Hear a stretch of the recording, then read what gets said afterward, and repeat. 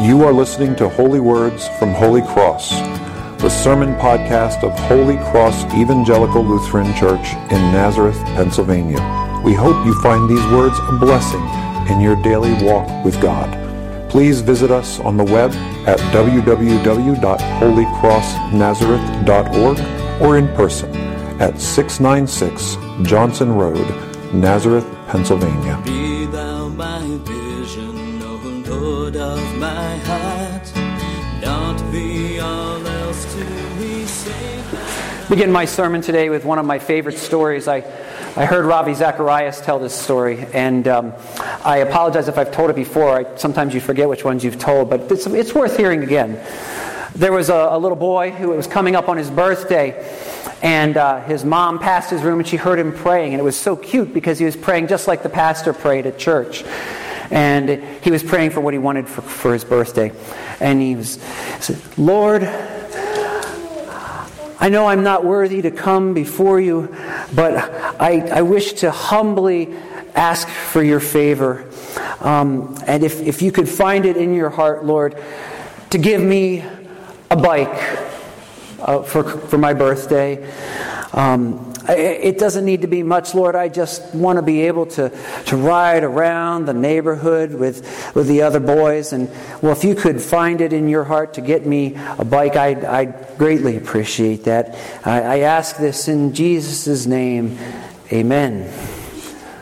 Well, Mom was touched. And it was a beautiful thing to see her son praying that way.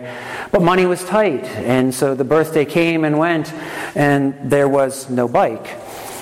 The boy wondered what he'd done wrong. And so he was listening to the radio one day, and he heard one of these radio preachers say, "You know, what the Lord wants you to do is claim the grace that has been given to you. The Lord can only answer specific prayers with specific answers. So you've got to be bold and say to Him exactly what you want." So she was walking by his bedroom, and she heard him praying a little differently. And this time he was kneeling by his bed, and he was saying, "Lord, I just want to say to you that I know it is in your will to give me what would make my life abundant.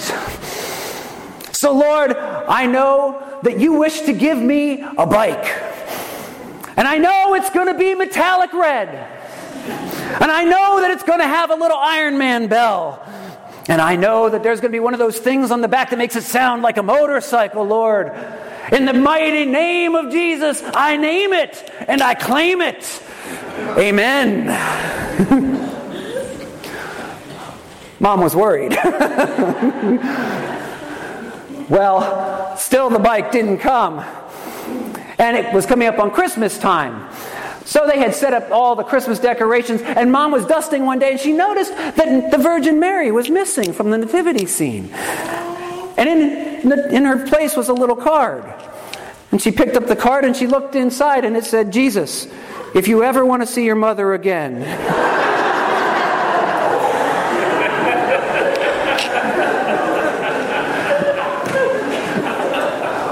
Why? Why do we pray? This is Christ the King Sunday. And we come together to acknowledge Jesus as King, but there are many reasons to do so. A king is not a popular thing amongst Americans. In fact, our country was founded upon the idea of getting rid of a king. In fact, if you were my age and you grew up watching Schoolhouse Rock on Saturday mornings, there was a song called "No More Kings." I see some of you nodding your head. A king is someone you obey. And obedience isn't high on the list of virtues that Americans find worth acclaim. We tend to lionize the rebels. We want to see them be the heroes of the story.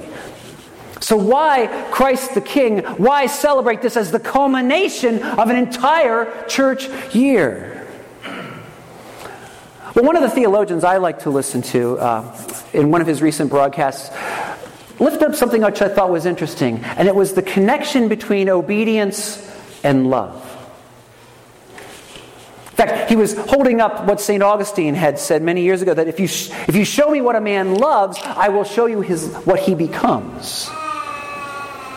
We obey out of love. Now, that may not be self-evident at the beginning, but let me put this in the worst-case scenario for you. I want you to imagine you're driving down the road, and maybe completely by accident, your car has drifted into a speed that is in excess of the numbers at the side of the road. And all of a sudden, in your rearview mirror, you see blue and red lights, and you pull over. And the officer comes up to your window and says, "Do you know how fast you were going?" And you dutifully say, "No." And they tell you, and they write you a ticket. Now, most of us will at that point obey the law, sit politely and wait for our ticket. Maybe we'll write down the officer's number if we're that scrupulous. But we'll say, "No, sir," or "Yes, ma'am," or whatever needs to be said. And we will drive at a much safer speed on to our destination. Now, it is not obvious that our obedience is based on love. But it is. Love of ourselves. None of us really want to get that many points on our thing. None of us is going to peel out of that pulled over position and take off and run. It may be for love of ourselves. It may be for love of the people around us. Maybe our job requires that we have access to a car. And so we don't want to let down the people who depend on us by not having the ability to drive for a while. So we obey the law out of love. Love for self, love for others. But the higher the stakes become, the more important it is that we do what we do for love, not just of self, but of others, and even greater, of the cause for which we're obedient. We honor our veterans who gave their lives in the service of our country every Memorial Day. They died not just fighting for the man beside them, although that they would certainly affirm that, but also for what America stands for. For liberty, for the ability to use the resources given to us to make a better world, for the dream that is America. The same way, when we come to Christ as King, and He is about His kingdom work of saving humanity, we obey not simply out of love of self or even love of others, but because He Himself is worthy to be loved. Think about the character of the King we exalt on this day. He does not simply stand on the mountain and hand down dictums and say to all of us, "Do what I say," although it's certainly within His right to do so. But as we just sang about the King incarnate being born, when He takes on our humanity, He does things like wrap a towel around Himself and kneel down to wash our feet and serve us. He teaches us to give of self by giving of Himself. And predominantly He gives of Himself on the cross, where God, who ought never to have experienced death, willingly embraces death for our sake, for the sake of our salvation. And here is a truth which you need to grasp onto with both hands. And it's that Jesus went to the cross not just for the salvation of the world, but for your salvation. If you were the only person who had ever lived, Jesus would have still gone to the cross for your sake. That is the character of the God we serve. He is worthy of our obedience because He is worthy of our love. And as our King, He is engaged in a great battle. We are part of the church, and we are told that this church of which we are a part, the gates of hell will not prevail against her. Understand the picture that Jesus paints when He says that is of hell as the fort, and we're attacking it. It's its gates that won't stand up against the assault of God's people. Evil and all it stands for will come crashing down in the end. But the battle is fierce. And most of us know this. Most of us, at least men, when we think about getting into the armed services, we hope for a position of honor. All the movies are about people in positions of great responsibility and great valor. But the parable Jesus tells us today reminds us that there are no small posts in this war. That the smallest, most menial tasks of all are in fact the ones where the kingdom progresses the most. In the feeding of the hungry, the clothing of the naked, caring for those who are sick, who are imprisoned and need hope brought to them. In all of these things, we serve Christ Himself when we serve others. Martin Luther, when he lifted up that great truth we were celebrating last month, that we are saved by grace and not by our works, he didn't say works were of no use. He said if they're of no use to God, because He doesn't need them, but they're of use to your neighbor. They need your works. And so we turn and serve one another in love. And as we're receiving our assignments every day when we wake up, how will we serve? Who will we serve? Christ in disguise. The worst assignment we can get is the assignment to suffer. All of us will suffer at some time in our lives. When God became flesh in Jesus, He took up the burden of suffering and didn't hold it at a distance from Himself. We will suffer. And yet in our suffering, God can still do amazing things. I want to share with you a story I came across a couple of months ago. I'm going to read it, first of all, because it's by a woman, and I'm not really sure I could catch the way a woman speaks. But because I don't want to change the words, they're hers, and they're so powerful. This is Betty King, who wrote this. She said, "If someone in my family had to have an incurable disease, I'm glad it was me. It has rearranged my priorities, rerouted my highways, and straightened my paths. I used to be a typical young woman, dead set on being skinny, blonde, and beautiful. Well, as near to that scenario as possible. I loved clothes and shoes and purses to match. I loved being the wife of a successful business and city councilman. I enjoyed being the mother of kids who were active and star sportsmen and cheerleaders. I liked being the talented daughter of my parents and having my vocal cords requested. I was fond of being in demand to serve on committees, though being the big cheese was never my desire. Immaculate houses were high on my list, and nice, comfortable cars seemed a necessity. Go, go, go was my middle name. I took up golf and bowling for myself under the pretense it would help keep me in shape. And travel, well, I love to travel. Just let someone say go, and I was packed and ready. I'd go anytime, anywhere, and everywhere. All my husband had to say was, let's go, and I was on a plane, in the car, or on a ship. I loved the Lord. He was a big part of my life. I'd been raised in a Christian home and had given my heart to God. I was raising my children in the church and teaching them right from wrong. The Lord had always been there for me, and I had tried to be there for Him. But I failed more times than I care to recall. MS came to call on me one day.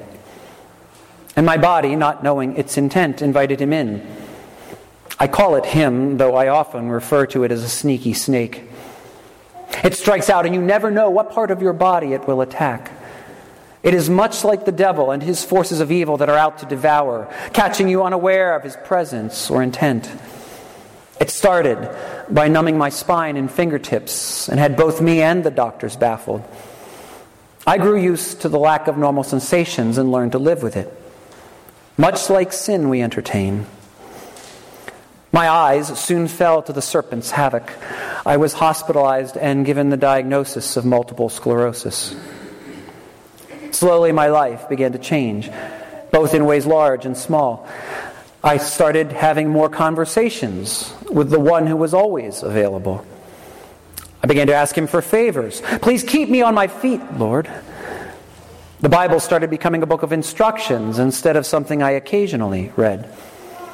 As my faith was deepening and my priorities changing, my body was succumbing to the varmint that had seized me. But as MS was grabbing my central nervous system, I was reaching out to God. I can't do this without you, I informed him, as if he didn't know. I had to start using a cane and my pride was tackled. Then I began to use a wheelchair when shopping. Then traveling to exotic places no longer seemed so important. 2 canes became a necessity, and high heels were out of the question, and vanity went out the window. Because of medicines and my eventual graduation to a 3-motorized scooter full-time, I'm twice the size I used to be. I no longer fret over wanting to be skinny. I'm just thankful there are medicines to help somewhat with my physical burdens. The time came when I willingly gave up a large home. My housekeeping abilities have near vanished. There are so many things I see more clearly now. Businesses can fail. Children grow up. Talents unused fade away. Fancy cars do not accommodate motorized scooters. Politicians can be voted out of office. Husbands who are friends as well as true lovers stick around for the duration. When God closes a door, He opens a window. My vocal cords went unused and lost their talent, but He gave me back my vision and the desire to write. I've always been thankful to God for keeping me on my feet until my children were raised. I am thankful for Him opening my eyes to see more clearly new paths I should tread. I have never blamed Him for my problems, only asked Him to open my eyes to the blessings that surround me. I still breathe one desperate prayer: Lord, please help me not to become any more of a burden than I already am. But if it ever should happen, I'm sure there will be a purpose and a heavenly lesson to learn. Yes, I've always said that if anyone in my family had to have MS, I was sure glad it was me. I don't think anyone else could have been strong enough. They would have taken to their beds long ago. That used to be my reasoning. But now, as I ponder upon the most likely reason, it is that there was someone who needed their priorities rearranged, their highways rerouted, and their pathways straightened out. And it was me. Yes, I am thankful for MS. Oh, I detest its imposition on my life, but it has truly been a blessing in disguise. Though God did not cause my MS, He used it as the clay to mold me into becoming more of the person He knew I could be.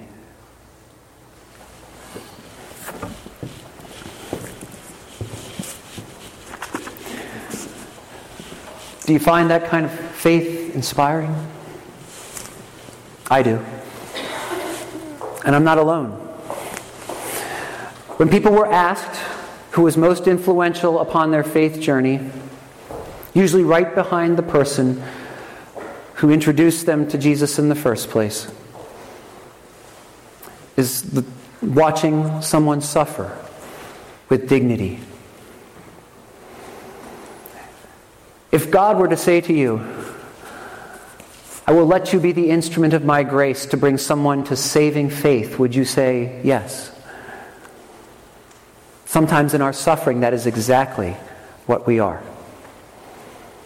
And we know, as Paul reminds us in Romans, that all things work together for good for those who love God and are called according to His purpose.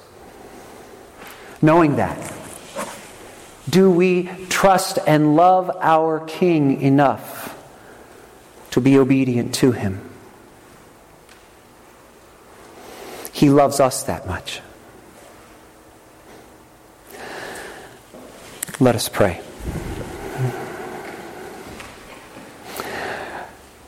Gracious Heavenly Father, You created all things through Your Son, and when He became flesh like us, He showed us that all things were made to return to You. In Him, You are reconciling the world to Yourself, And we thank you for that. He has made the way of the cross to be the way of life. And we ask you, Lord, to help us love him more, so that we may find no task too menial, no suffering too great to be borne, for the hope of the glory that waits us still. And we ask that you do these things for us through the same Jesus Christ, our Lord. Amen. Be thou my vision, O Lord of my heart. Not be all else to me, save that thou art. Be thou my best thought in the day and the night. Waking or sleeping, thy presence my light.